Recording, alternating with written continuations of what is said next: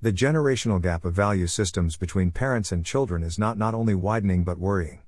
The African concept and methodology of correcting and control, Yuka teaching lessons, Yuka and raising disciplined and obedient children has a slightly different connotation from other Western cultures.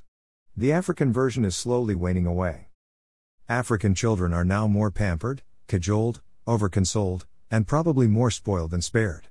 Parents have been reduced to pleading and begging for children to conform to society norms and pray day and night for desired well-being of their own children.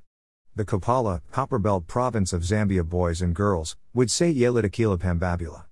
Abanaba Namba Balashada Pushi, children have chewed the cat, Chti. For the past five years, most of us Zambians have noted the joy of parents and relatives exhibited and splashed all over social media, Facebook, Instagram, WhatsApp, LinkedIn, TikTok etc., when one of our own, graduates with a distinction, credit or merit at undergraduate level, master's level, obtains a PhD, passes XIL, gets promoted, admitted to the bar, obtains 6, 7, 8, 9, 10 to 15 points at grade 12, high school, or scores excellent marks at grade 7 or grade 9. Indeed, those are wonderful moments worth celebrations. Before COVID-19 pandemic, a video of Uncle George and Jr. went viral on social media, and as expected the debate raged on by many Zambians of all shades, hues and sizes, either condemning and others supporting and justifying the actions. Uncle George inevitably tendered his apology publicly to the nation as well as to family members. It takes real men to admit the wrong, say sorry and apologize. This article is not meant to add any salt to injuries, but just trying to interrogate each one of us to do a self-introspection, a self-soul searching in the heart of our hearts if we have never raised a finger or hand against any one of our own children, nephews, nieces, dependents, workers etc. Let us be sincere. When we were growing up, did we not receive any censure, abuse or a good beating from our parents, guardians, aunties, uncles, teachers or school headmasters in form of corporal punishment? We just may have been lucky that smartphones and social media may have been absent to capture those lifetime moments for us as children, and for younger generation we may have been tempted to discipline. According to the United Nations, UN, Convention on the Rights of the Child, CRC, also ratified by Zambia and many countries, a child is defined as every human being below the age of 18 years unless under the law applicable to the child majority is obtained earlier. When we speak of violence against children, we do not just refer to physical violence as demonstrated by Uncle George. Violence includes all forms of physical or mental violence, injury and abuse, neglect or negligent treatment, maltreatment or exploitation including sexual abuse. The World Health Organization, WHO, goes further and defines violence as the intentional use of physical force or power, threatened or actual, against oneself, another person, or against a group or community, that either results in or has a high likelihood of resulting in injury, death, psychological harm, maldevelopment or deprivation. After the Millennium Development Goals, MDGs, the imperative of ending violence against children has been recognized within the UN's Sustainable Development Goals, SDGs. Adopted by the UN in September 2015, the SDGs embed in their vision the rights of children to lead lives without fear, with targets for ending all forms of violence and related deaths, abuse, exploitation, trafficking and violence against children. According to the Global Report of 2017 entitled Ending Violence in Childhood, the effects and impacts of violence in childhood are said to be deeply destructive. The damage goes far beyond immediate trauma and fear, extending through many aspects of a child's life, affecting her or his health and education, and restricting future life opportunities. Violence can lead to longer-term child depression and behavioral problems, post-traumatic stress, anxiety and eating disorders. Impacts on mental health, in turn, can influence a range of outcomes, making young people more vulnerable to substance abuse and poor reproductive and sexual health. Another consequence is poor educational achievement. Remember those parents who are shy or are ashamed of sharing their children's 36 points at grade 12 examination results as announced by Ministry of Education early in the year every year.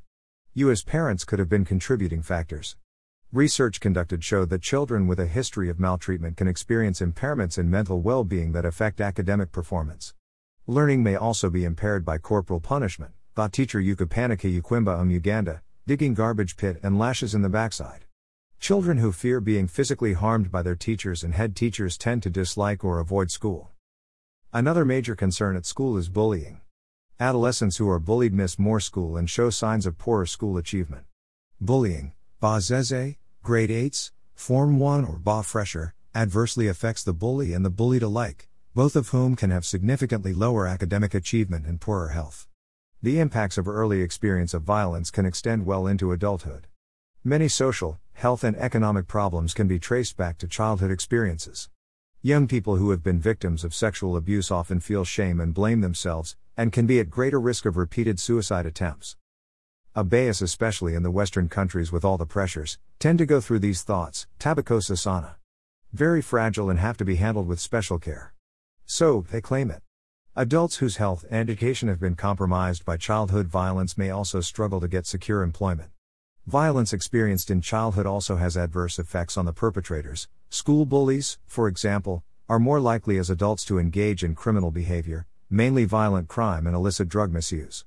Moreover, violence in childhood can be transmitted through generations, from parent to child, or sibling to sibling, although only a small proportion of those who witness or experience abuse and violence go on to perpetrate violence as adults. The adverse effects of violence can also be intergenerational, starting even before birth. The most immediate risk for the unborn child is domestic violence against the mother by a partner, spouse, or other member of the family. Whether they are suffering or witnessing abuse, children who grow up with violence in the home learn early and powerful lessons about the use of violence to dominate others. Ask political cadres wielding machetes, pangas at bus stations, marketplaces, radio stations, or jarabos near the Black Mountains. Beyond the human costs, there are also financial consequences. Violence in childhood is wrong in itself, and must be eliminated. But governments can be reassured that doing the right thing also makes financial sense. It has been estimated that the annual costs of physical, sexual, and psychological violence against children, measured indirectly as losses in future productivity, are anywhere between 2% and 5% of global GDP. Using sensitivity analysis, in the highest scenario, they can go up to 8%, or about $7 trillion. From a human development perspective, all acts of violence, more so against children, are a violation of human dignity and human rights.